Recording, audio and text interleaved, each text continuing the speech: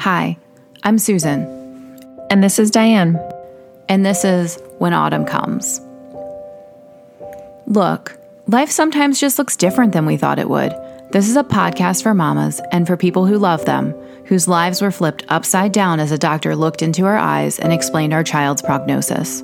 Or for the mamas who get very little sleep as they face symptoms and behaviors that just aren't typical for other children. This is a place where we can take on this journey together, because we know that this can be a sad, lonely, misunderstood path.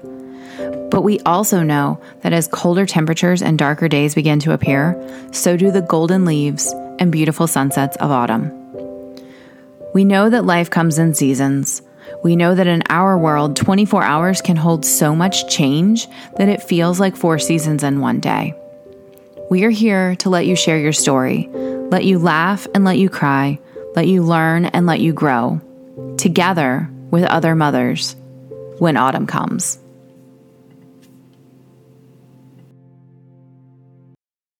We've had a lot of guests on this show that have been strangers to us, but we've also had a lot of people that are very close to us.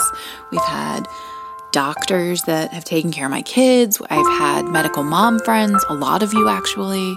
I've had my college roommate. But today, I think today is hitting closest to home. No, Benji is not doing the podcast. Today we have my godmother, Lou, who is on the show. She is now a retired special education teacher of 42 years. Not to age you or anything, Lou. Sorry about that. But today we are talking to her about how she saw inclusion change throughout her career. And then stick around. Be sure to stick around to the end of this show, because the last 20 minutes she's talking about her passion project, Riverbucks, and it is so flippin' amazing, guys. So I'm very excited. Meet Lou.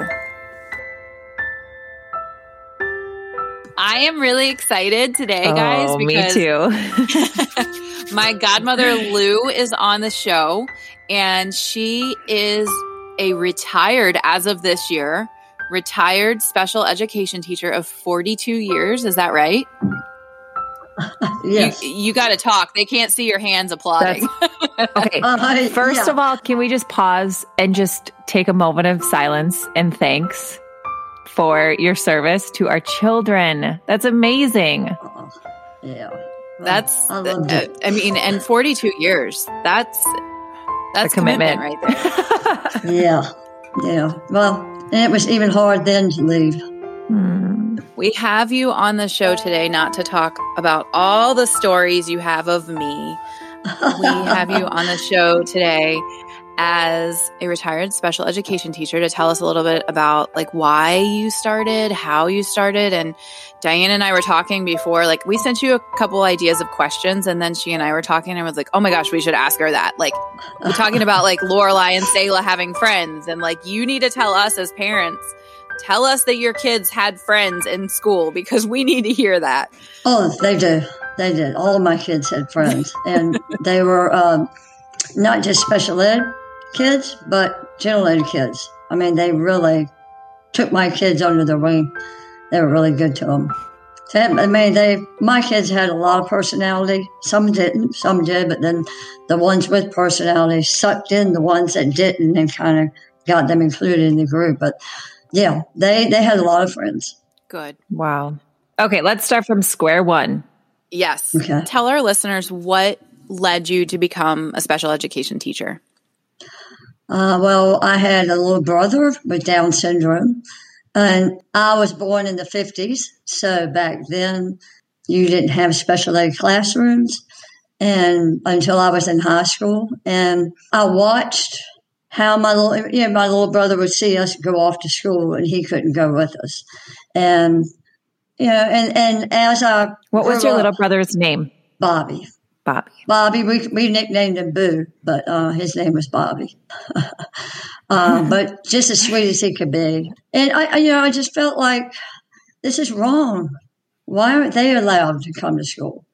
So I knew at a pretty young age, I would probably say by the time I was in 5th grade, I knew then that I wanted to be a special ed teacher because I wanted to change all of this because it just wasn't right. I feel like I'm already going to start crying. This is so good. Correct me if I'm wrong. You started with littles first, and then you went to high school. The littles. Special ed? Yes, I started with the little ones, 5 and 6 year olds. And I actually started in a group that would been the more severe and profound kids that, needed diaper changing and all that stuff. And Susan, you know me well. I don't handle that stuff. I don't have the stomach for it. But I stuck with it for 3 years. And then from there, I went to Deep Creek Elementary and worked with 6-year-olds for a couple of years. And then I went to middle school, actually intermediate school, and was there for 2 years. And then I went to high school and I stayed there because that was just, every teacher finds their niche. And that was my niche, that group. I love the high school age kids. By the time the special needs kids get to high school, you really see their personalities pop. And that's what I loved, was getting into the individual personalities. And I knew that was where I needed to be, high school. You stayed there for how long? I stayed at high school for 34 years. And you said severely profound. You did teach some kids like Lorelei, yes. who have a lot of needs, but then you also yes. taught the lesser severe that could walk and talk and had maybe developmental delays. Yes, yes. And they are all in your classroom together? Yes, they were. So you learn and even in high school, you have all the different levels. I mean, I taught what was considered the intellectually disabled, but I also had kids with autism and kids with sensory issues. So it was, you learn as a teacher to, I guess, broaden your horizons and learn to deal with each one of the disabilities. To me, I didn't care what disability they had. I just loved them all. What made you fall in love with them? Because, they give you 100% and above effort in everything they do. And you know that everything that they're giving you is the very best that they can do. And all they want to do is please you, please everybody. They want to be friends with everybody. They want to be included with everybody. And I don't know, it really touched my heart. That's, sorry, I get emotional. I'm already crying. I know it's not the same, but Diane, in your household having 2 typical kids and Selah being developmentally delayed, do you see what she just described where like the typical kids can be sassy? Not that Selah's not sassy, but yeah, it's a different sassy. Yeah. Yes. The world jades your typical children. They catch on to it. I don't even know if I can describe it, but they are just typical kids navigating this world, making choices because they have a plethora of opportunity and choices to make, good and bad. They get influenced very easily and they have the opportunity and the ability to do that. Whereas Selah is just her. Like, yeah, she is sassy. I mean, she butts heads with me, but like Lou said, they give everything, all they want to do is do everything that everybody else is. And they give 100% to be able to do everything that they're able to. They're just so special. It's, I love my other children and watching them develop and, praying and hoping that they make good choices. And there's that same amount of love and pride that comes when they do really good things. But there is an absolute stark difference between, the special ed or disabled community and the typical community on how they develop. Right. And even though it's minute, that success that they may have compared to your so-called normal children, it's such a celebration when they make that one little step. And people who don't have any experience or aren't around special needs individuals, they don't get it. They don't understand that. For instance, one of my kids took him forever to understand the difference between a quarter and a nickel because, they are similar in size. They're similar in color. And he had the hardest time. And finally, one day, the light bulb just clicked. It was, oh, I've got it now. And that is very small to anyone else. But to me, it was, oh, my God, we had a huge celebration that day because he finally got it. You know, it's just the small things. They're big successes for our special needs kids. And I think I've heard from your stories that like your kids in your classroom, they absolutely encourage each other too. Oh, yeah. All of the students, I'm sure, were celebrating his quarter versus nickel win. Oh, yeah, day. Yeah. They hoop and holler, they clap. Even when we were working on the basic academics, you know, what they could do, because in fact, all of my kids could read. Granted, they were anywhere from 15 to 21 years of age. And the highest reading level I could get some of them to was 5th grade. But still, I mean, the majority of the things in literature, newspapers, online is written on a 6th grade level. So they can do a lot of things that people don't realize they can do. But when they do make those successes, yes. I mean, if everybody, you know, couldn't read a word or something, and I would say, you try to sound it out. And when they would do it, everybody would go, yay, you know, go boy, you got it. So, yeah, they cheer each other on. That alone, yeah. And like typical kids, if somebody couldn't pronounce a word and you finally got it, they'd be like, good job, Susan. You finally got your word. Like, I just feel like there's such a purity. There will be no adequate words to describe these special children, right? There just never is. But when you look at, you know, the typical population that just plods along, no matter what age you are, and life tells you this, and you have to do this next, and then you do that, but make sure you don't miss that. You're just running on empty and you're kind of just moving to the next thing without a lot of thought. Whereas these kids like pull you back a little bit because Sayla's not, I mean, maybe she'll read one day, but I am not sending her to kindergarten with the expectation that she's going to learn her colors and then learn her ABCs.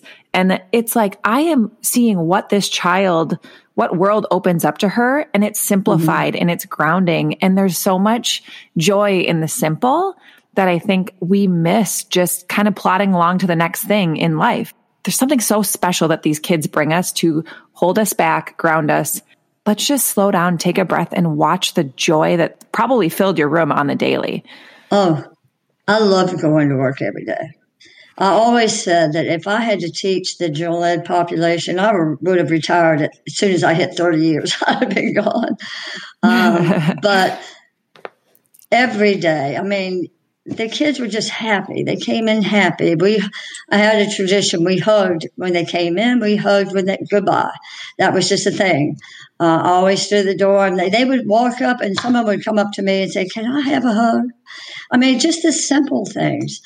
I'm going to interrupt. You were also the teacher who kept a belt or a rope or something at the door, and you're like, dude, tie your pants up. Like, don't sag your britches. Like, yeah. You gave them a hard time, too. Yeah, I did. I was very strict. I didn't put up with the droopy drawers. I couldn't stand it. I didn't tolerate disrespect at all to anyone, whether it's to another student or to an adult. The other thing I didn't tolerate was body odor. I couldn't stand it. And high school kids are like, whoo. And I've had parents who, since I've retired, have called me and said, would you please talk to so-and-so because I can't get them to take a bath now that you're not there anymore. I'm like, really? But yeah. I can't get my 10-year-old to take one either. So I haven't showered in like a week. So. I wanted to get back to what you were talking about, Diane, with your daughter, Sayla. I had a lot of students that came in that parents, you know, and IEPs and everything said they could only do this, they could only do that. And I found it to be totally different. First of all, they want to be just like all of their general ed population that they're friends with.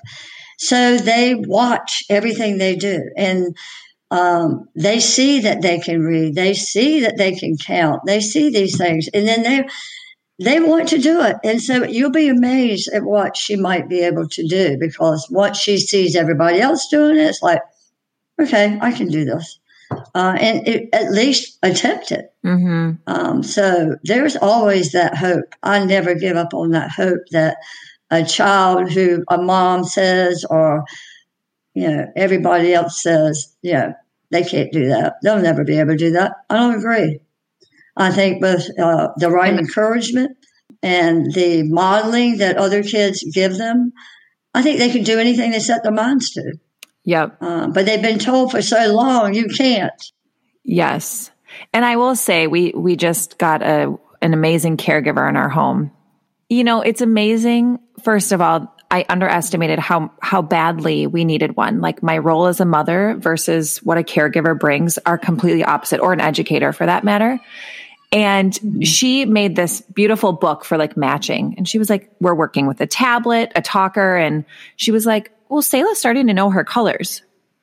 And I first felt this wave of guilt. Like, excuse me, what? How does she doesn't know her colors. How did I not know she knew her colors? And then I just was like, thank God for other people that choose to commit their lives to service for my child, because I don't know how to do that. I don't know how to unlock that. And I think sending her out into the world, it's risky and it's scary, but it allows for her to be at her full potential. And although, of course, when she's screaming and I'm like, you are the most impatient child and you're my sassiest kid I have, I think you really are the most patient child, because you have so much locked in that mind and that body of yours that you just can't simply get out yet. And there are so many wonderful people that are ready to help you do that. And I'm so excited for her. And I can't believe, with her having the most complexities and, highest needs out of all my kids, I am so ready to push her out the door to kindergarten, because I can't wait to see what she's capable of, because I don't know how to unlock that, Yeah. Well, kids will do more for a teacher. I hate to say that, and then they will for a parent. And I've had a lot of parents over the years say, well, I could never get them to do that, but yet they'll do anything for you. And again, it's the different environment. And also the teachers have a lot of different techniques that we've been skilled in that you haven't. And then again, I'll refer back to the kids and their surrounding that they're around. Kids mimic each other and they want to be, it's just like my kids. I have a mix of autism, Down syndrome. I just had a huge, mix of kids. And the technology teachers were amazed that these kids could do cell phones, that they could get on iPads and they could get all around the internet. Hell, I had a couple of kids that I thought, well, man, they're better at this than I am, getting around. So they might, they might be special needs, but again, if it's something they really, really want to learn, they will find a way. They will. Well, hell, Sayla can navigate an iPhone. Oh my gosh. Can she ever? I have to put it on airplane mode now because she deletes my emails and calls people. And So Lou, I wanted to ask, in your classroom, did students come and go from like some general education classes to your class, or were they with you all day, every day? How did that work for you? Well, my class was what they call a self-contained class. So my students would be with me. We had 4 blocks, 90-minute blocks. And so some of mine would be with me for 2 of those, and most of them were with me for 3 blocks. And then the 4th block, they are navigated to a general ed class, and it could be anything from PE. Now, we did have adaptive business, adaptive technology, adaptive art, adaptive reading. We had different classes that it was still taught by a general ed teacher, but it was watered down. And it was they couldn't have any more than 10 students in their class because it was, they're not, general ed teachers aren't trained in special ed. So they didn't quite know how to handle all that. But usually what we would do is those of us who had a teacher assistant, our assistant would go with our students and would be there to assist the general ed teacher to help them. But they navigate all over, and a lot of them are in regular classes if they're high functioning enough. I had one of mine, well, I had several of mine, a couple of mine that were in drama because they were nothing but drama. So drama was the perfect niche for them. I had a couple that were really artistic. I had a couple of autistic kids that their artistic abilities were just off the chart. I can barely draw a stick person. So they would make fun of me in class. I was trying to draw something on my whiteboard.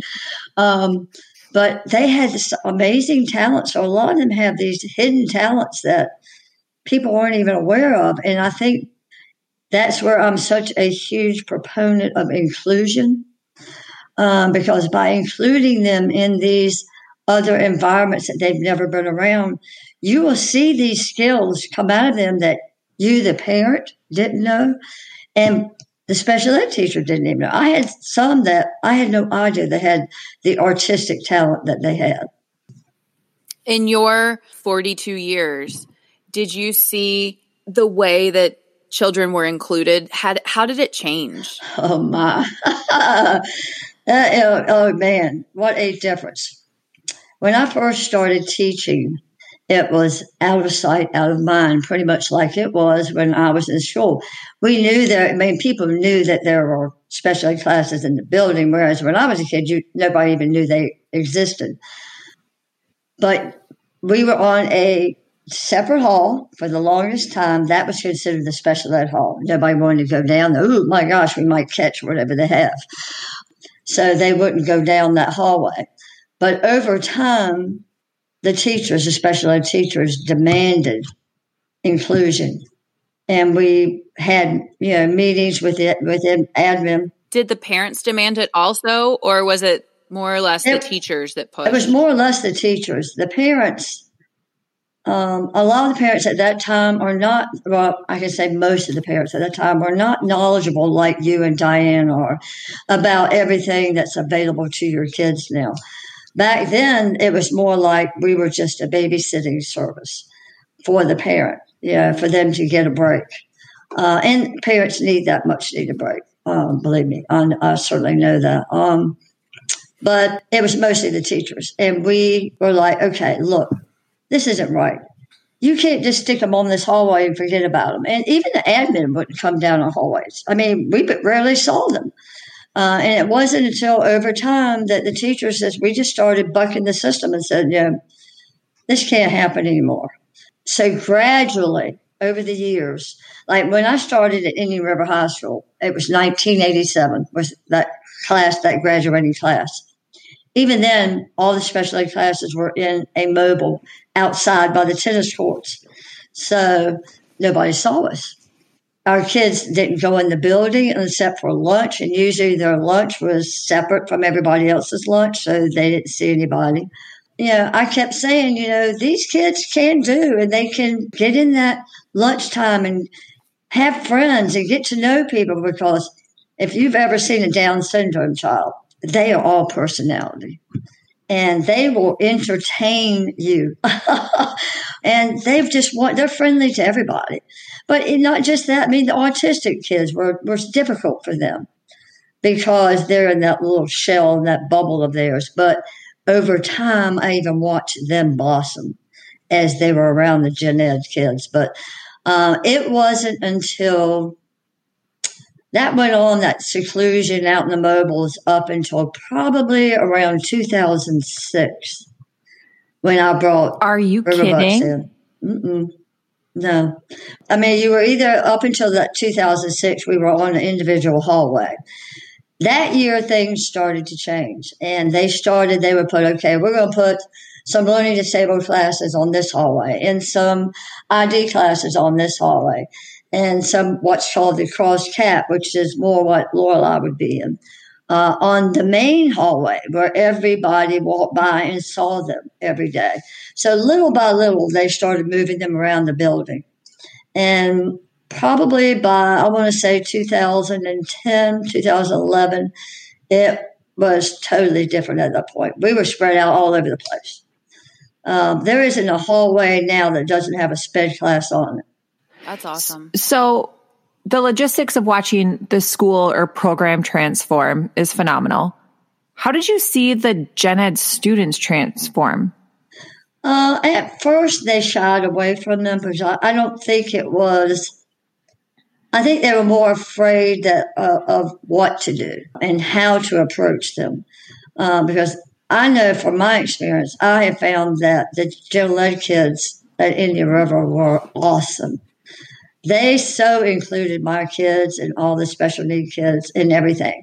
Even to the point that our Student Council Association, whenever they had different activities going on, or they're making posters for the hallways, or they have homecoming and they're making all these posters, or they have the floats and everything. They started including our kids in it. They would call them in and say, look, we're doing this at such and such a time. Can your kids come? I'm like, absolutely. And then their kids would get in there and they would come on and say, come on over here and sit with me, man. And then they would paint with them and whatever. And I just stood back in tears because I was like, oh my God, this is amazing. Something that Diana and I were talking about casually in conversation before you joined was the idea of inclusion being super important. But as a mom, I worry about, like, you can't see my air quotes, but superficial inclusion.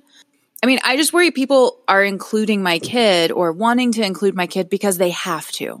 At the beginning, yes, it was, including the general ed teachers. They weren't happy about it at first. And they weren't happy because, again, they were afraid. I would have some of my friends who were gen ed teachers. They would come and say, Lou, it's not that I don't want to work with your kids. I don't know how. I don't want to do something wrong. You know, I'm like, well, that's where I come in. I'm your resource. I'll help you. My teacher assistant will come and help you. We'll guide you through it. And believe me, my kids will tell you if they don't understand something, they're going to ask for help. So, yeah, at the very beginning, the reluctancy from the teacher's standpoint was fear of the unknown and how to work with them. That's fair for everybody in society, yeah. I think. I mean, maybe we need to change the conversation. I'm just throwing this out there because the thought came to my head as, like, what role can we play as the parents of these special needs kids, right? Like, yes, I certainly sat here and we're like, well, instead of it being just inclusion, like, how do we dive into that inclusion? How do I get other kids to want to be a part of my child's life? However, some kids do and some kids don't, just based by sheer personality, right? Like, some kids are going to be attracted to my special needs child more than others. And maybe that's not, then we shouldn't be calling it superficial inclusion. We should be calling it just like who's connecting, just like with my typical children. Who strives to be friends with them just based on sheer personality. When you were talking about the student council and kids were like, hey, come sit by me, come do this. Like, that to me is amazing. That's so exciting for me to know that, like, these kids are good kids. I mean, our kids are amazing, but these other kids are amazing too. Yeah. As parents, I mean, you and Susan are already doing everything you need to do. You're the advocate. You're pushing for change. You're advocating that their every need is met. I think early on, when the kids are younger, because young kids, they accept anybody. I mean, think about it. You have to teach them stranger danger, because they'll walk away with anybody. So I think if people start at that young age, including, like, if you have birthday parties and there are some friends in the neighborhood around their age, invite them to come. You would be surprised. These younger kids, they're very compassionate and they're curious. You know, they want to know. And I think by you as parents, including them at a young age, surrounding them with so-called normal kids, is the best thing that you could do as a parent. Because not only does it help your child say, well, okay, I can be a part of this, but it helps the normal child to say, well, they're not scary. You know, they're just like, they might be a little bit different than me, but, you know, they're not something to be afraid of. And I think that's why I've seen the change, is because your generation, Susan, and Diane, I'm assuming you're around Susan's age, you were around it a lot more than I was as a kid, obviously. And so you've grown up with that compassion for those who are disabled. Where in my generation, we never saw them.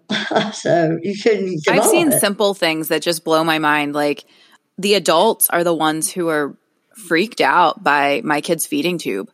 But then my friend Lauren, who's probably listening with her daughter, Gracie, like Gracie was like, so I have a question. And I'm like, okay, thinking it was going to be like this, like very complex, like why does she eat with a tube kind of question. She goes, so does this mean she has 2 belly buttons? I was like, absolutely. Like it was just like this. And I was like, yeah, absolutely. And she's like, okay. And went back to playing. Like, I mean, it's just, it's different.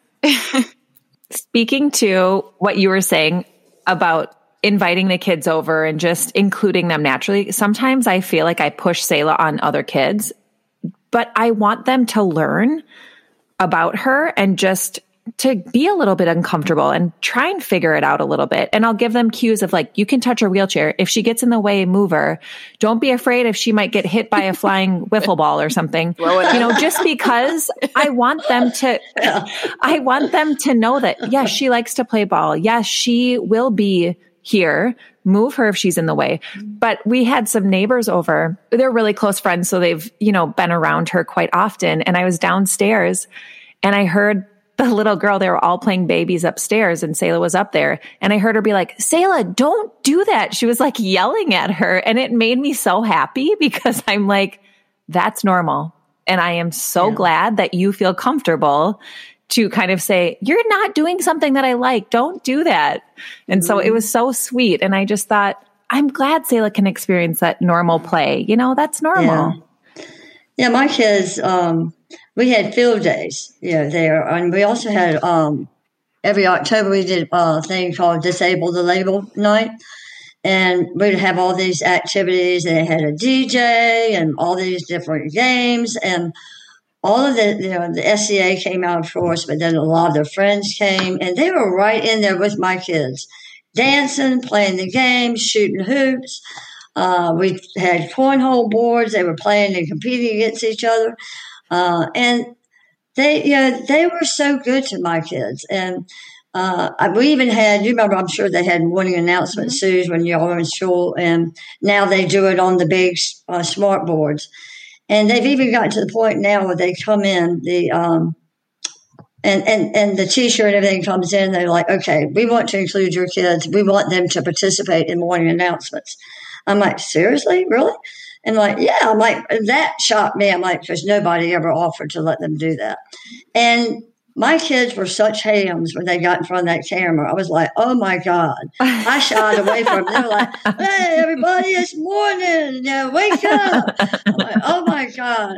So, but they would come in and they say, okay, Miss McCain, tell us what we can do. What can we ask them? Let me know if this such and such is over their head. We don't want to embarrass them.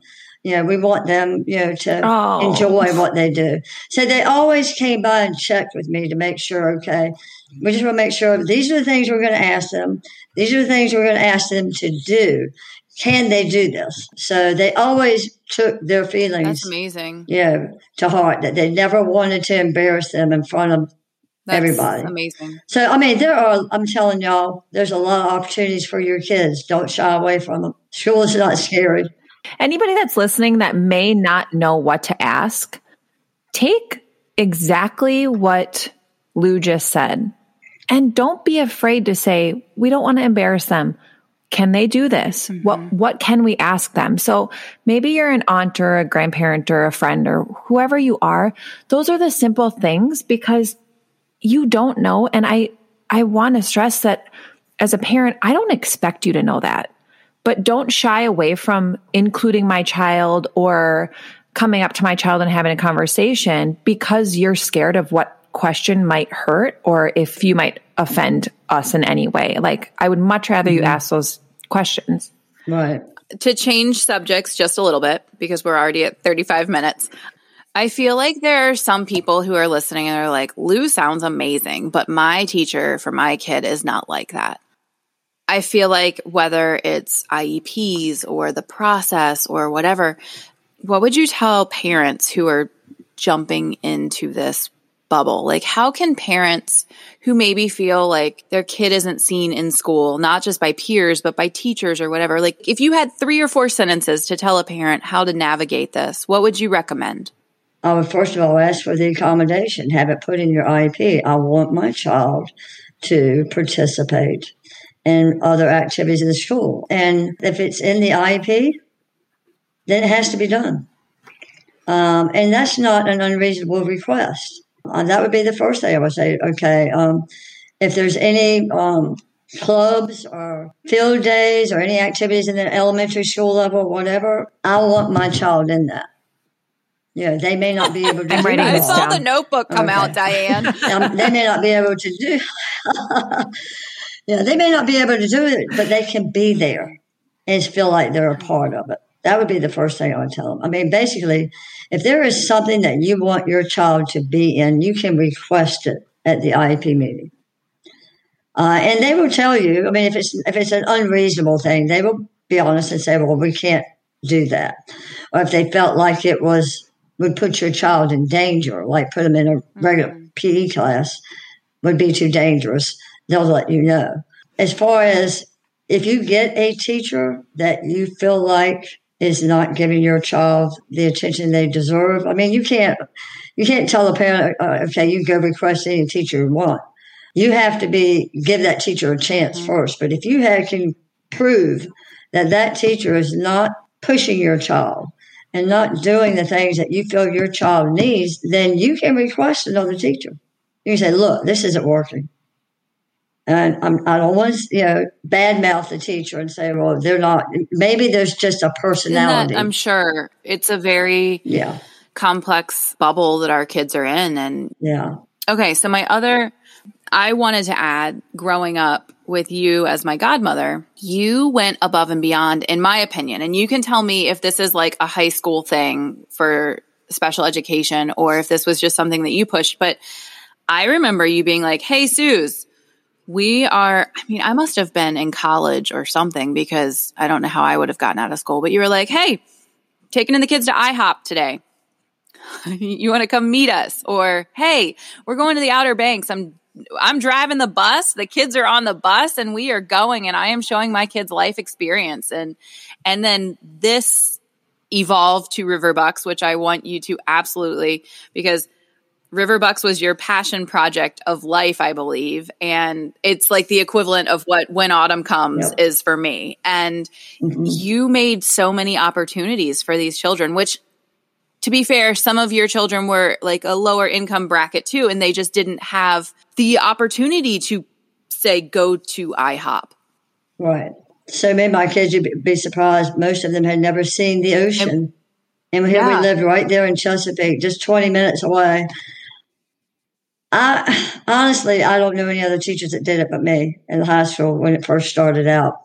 I mean, you can only teach a child so much in a classroom. They need to get out and experience life just like the rest of us. And I found that they learned more when I had them in real life situations than being in the classroom. And that's where once I saw that from taking them on the field trips to IHOP, to the Outer Banks, and I saw how they just soaked up that knowledge that they learned. And they would come back and they would just go on and on about everything they saw and everything they did. And I was like, well, damn, they don't do that when I'm teaching them something in class. So I'm like, okay, then this is where I need to have them. So I requested the field trips. And I started out with using my own money to pay for the different things and take them out to eat and all that. And then our kids used to go out on what they called work experience program. And they would go out with a job coach once a week for 2 hours. And they would take them to places like Sam's Club, Food Lion, Farm Fresh, and teach them job skills. That's when I guess economies went completely. And they didn't have the money to continue to pay for the program. So they came to school and they said, okay. And they got with the SPED department. They said, what can we do to continue with this work experience program? Can we brainstorm somehow what to do? And so that's when I came up with the coffee shop that later became Riverbucks. It started out where It's always been out of my classroom. And it was just for teachers only. And we started out with things like, the Otis Spunkmeyer muffins and coffee and hot chocolate and fresh fruit and some things, but it was only for teachers. And my classroom was right by the bus ramp.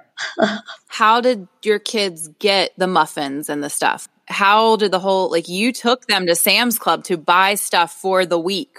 Right. Yes. We would take the activity. I would drive the activity bus. We would go to Sam's. And at the beginning of the year, let's say all of September was a training period, taking them to Sam's, teaching them where everything was, teaching them how to go through the line. I even taught them how to use the gun. They scanned everything.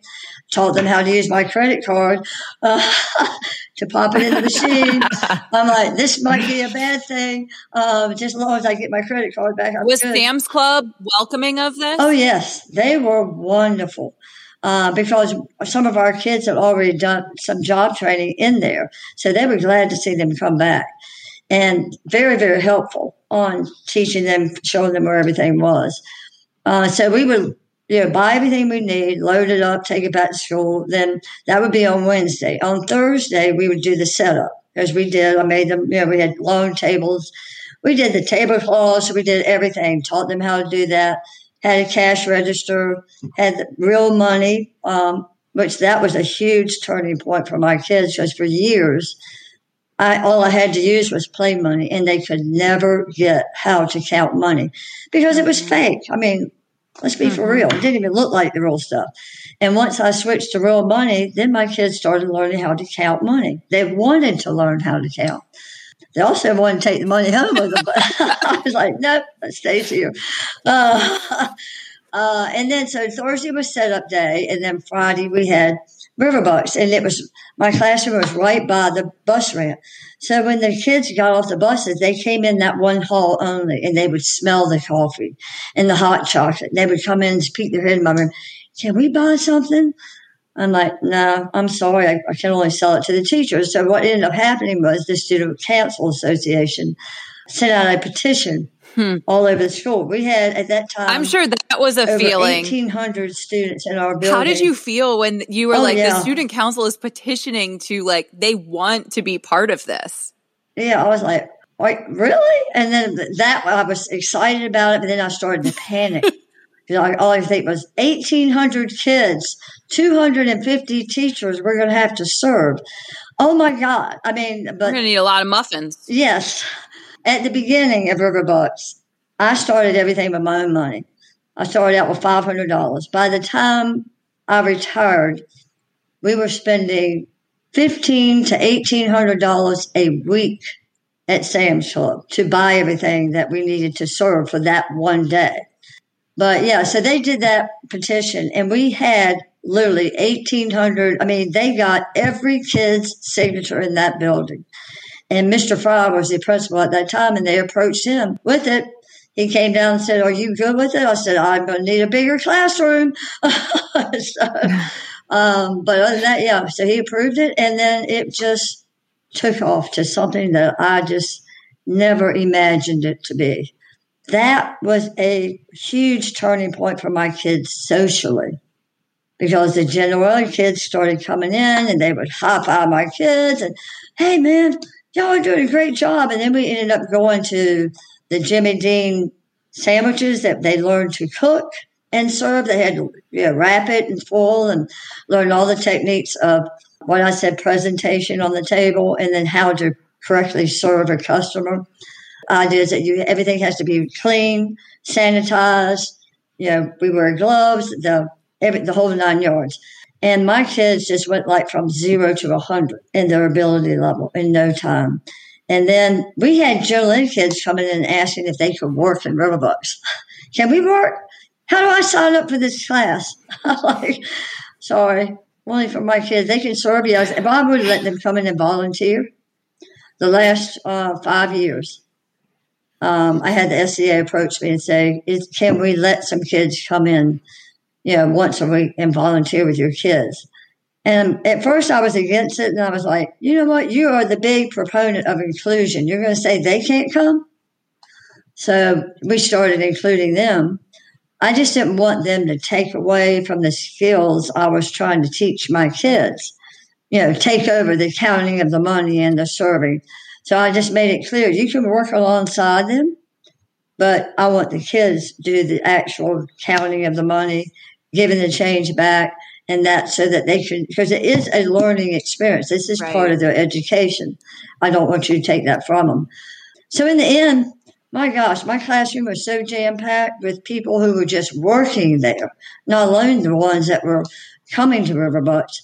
And we had a lady, I called her my hall Nazi, because she had to keep all the kids in the hallway under control because they were literally lined up down the hallway to get into Riverbucks. And we were only open from 8 to noon. That was it. So we had that 4-hour period to, over almost 2,000 kids and teachers in and out. So I had to have somebody to control the noise in the hallway. But Diane, to go to your question earlier about the inclusion, the teachers were wonderful. They could have said, no, kids can't come because I'm teaching such and such today. But they always made sure that there was time for the kids to go to Riverbucks. And we developed what we called a Riverbuck buck that looked like a dollar bill, but it had the principal's picture in the middle, and it was worth $1. And the teachers would come every week and buy $10 to $20 worth of Riverbucks to use as incentives in their classrooms to get the General Ed kids to do the work. They would say, okay, you want to go to Riverbucks, you have to earn it now. It's not a privilege. You have to earn it. So you get all your homework done, turn in all your assignments. Yes, on Friday you can go. So it benefited everybody. It benefited the special needs kids, but it also benefited the gen ed kids and the teachers to get them to stay on task. And it wasn't just my students. We brought in the kids from Cross Cat, like Lorelei. I had them, they were out in the hallway, those who couldn't talk. We developed signs for them that said, welcome to Riverbucks. And they would sit at the door and wave their little signs, or their assistants would be next to them and help them raise their arm and welcome to Riverbucks. And then we had some of them at the exit door, because I had 2 doors to my classrooms. They'd come in and go out the other. And they would be at the exit door saying, thank you for coming to Riverbucks with their sign. Or if they could talk, they would high-five them or whatever. It just, and I tried my best to include as many of the special needs kids as I could in there. We actually had to trade off Fridays because my classroom just wasn't big enough to fit them all in there. So we would trade off with different special needs teachers. Okay, so-and-so can come work today. So-and-so can go with me to Sam's Club. I never dreamed when I started it that would be what my friends call my legacy, but I guess it is. Have the ones that graduated been able to, that can be on a resume, I would think. Have they been able to get jobs beyond and say, well, I was able to count money for Riverbucks? Yeah.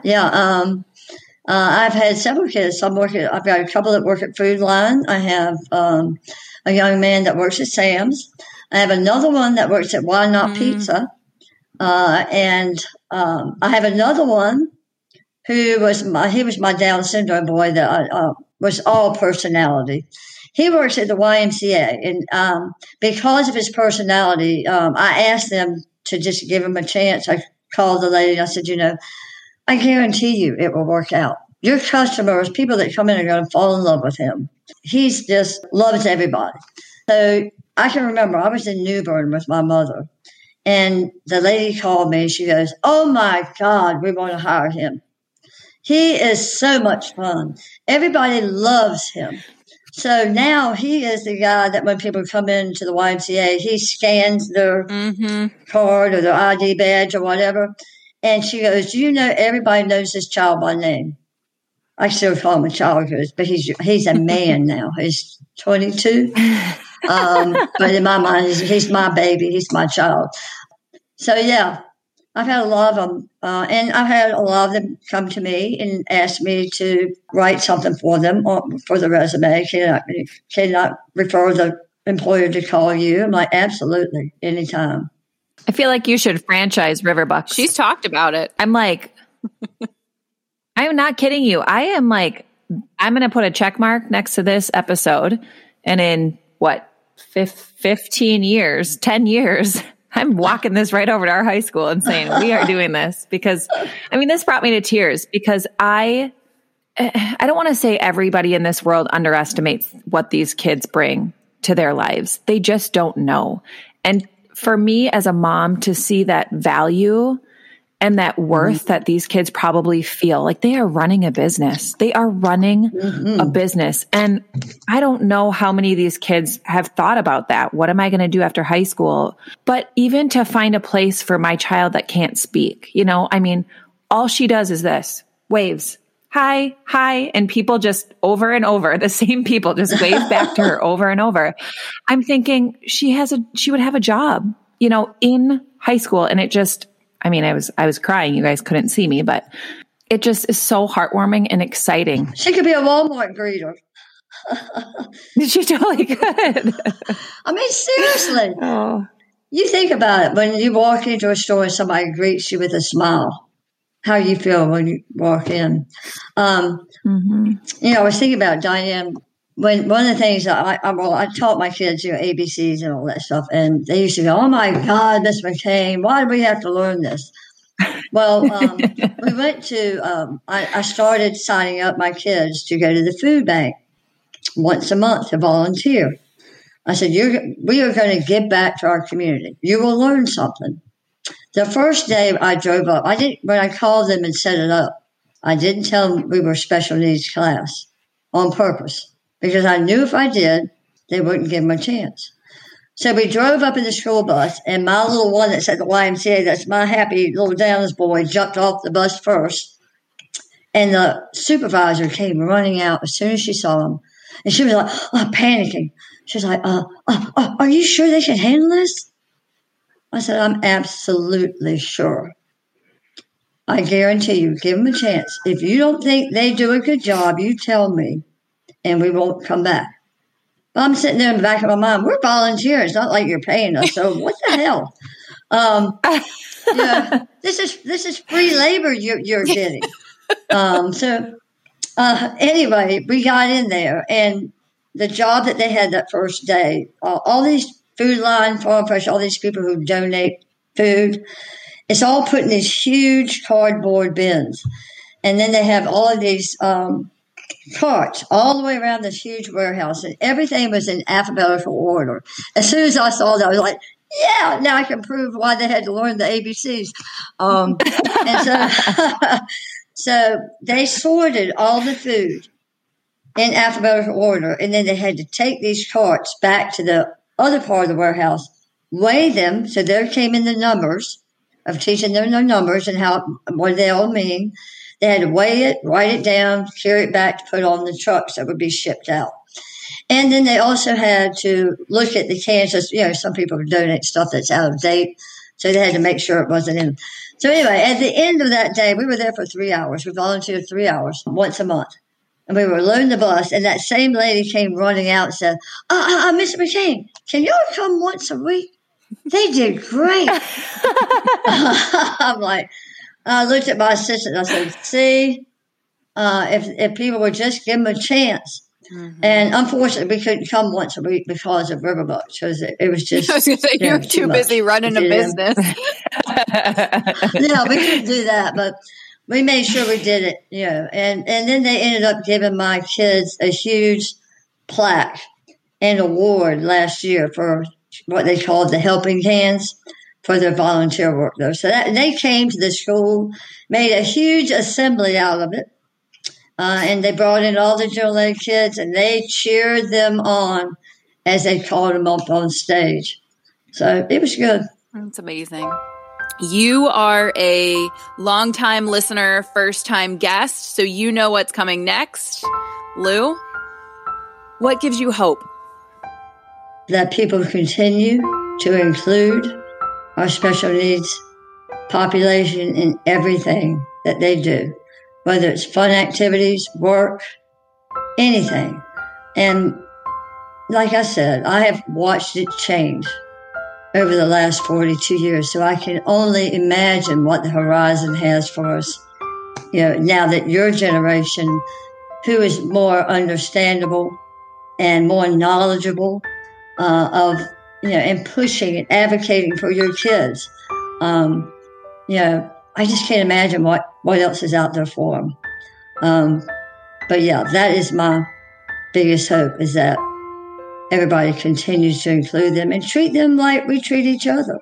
They're human beings. They want love. They want attention.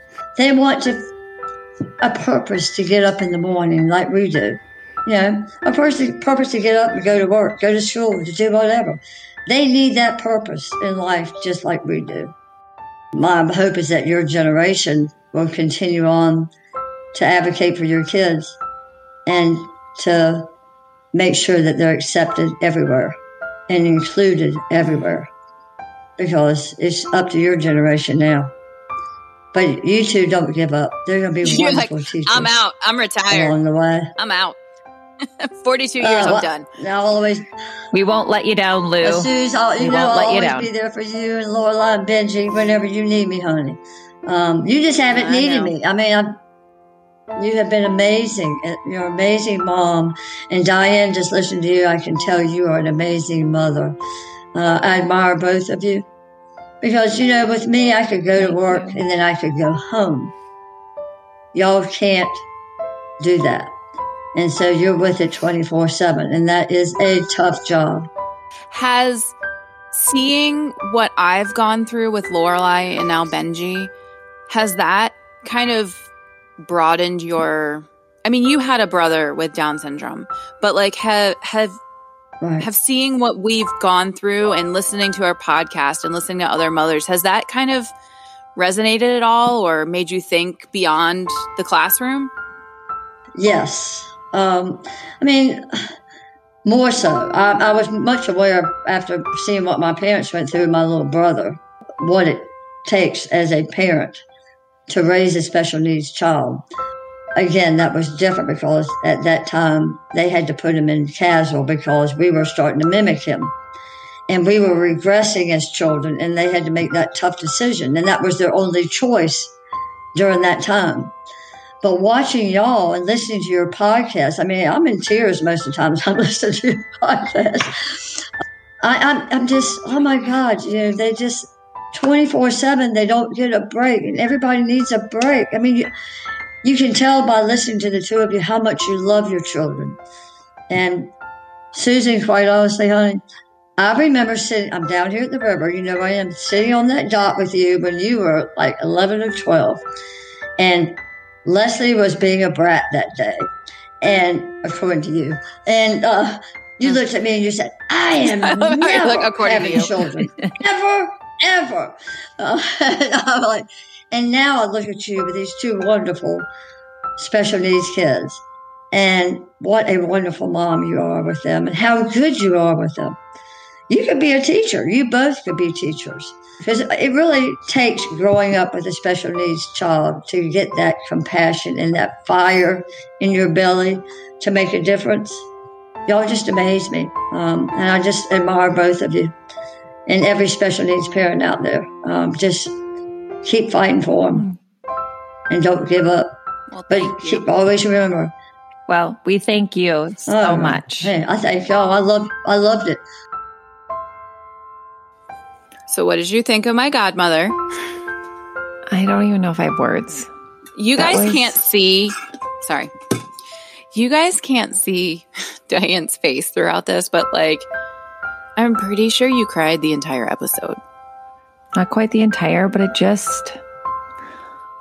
there's so much hope, which is maybe a little redundant to say, but we see so much in our kids, and then we also see what the world says of our kids, or thinks of our children, or the lack of contribution. And it's special people that just choose this. They choose, and then they see it, and then they bring them into the world and show the world this. It's just so heartwarming and just a testament to I cannot do this on my own. I could never do this on my own. It's not me that is quote unquote doing it every day when everyone says, how do you do it every day? It's me, and it's a Lou, and it's a therapist, and it's a grandparent, and it's like the community. Your caregiver. Miss Barham. It's everybody. Mm-hmm. Like that's who's doing this every day. Just to be able to keep pounding into people's heads how incredible these kids are, and that this world would not be the same without them. They are so valuable. So I can't express like how appreciative I am of Lou for serving like her community the way she did. Yeah. Well, this is Susan, and I am going to probably head to the river and meet Lou for a drink now. Oh, really? This is Diane, and I'm going to buy a plane ticket and come with you.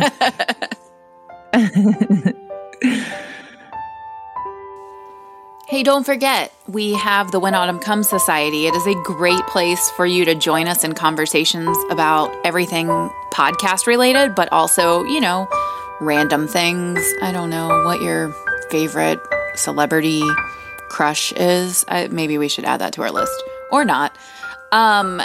When Autumn Comes Society is on Facebook. You can also, it would be so excellent and so kind of you if you liked this podcast, if you shared it, if you gave us 5 stars, if you left a review. That helps other people find us. And we want as many people to find this podcast as possible so that we can help other moms and families know that they are not alone in their journeys. Thank you guys for being here, and we'll catch you guys on Friday.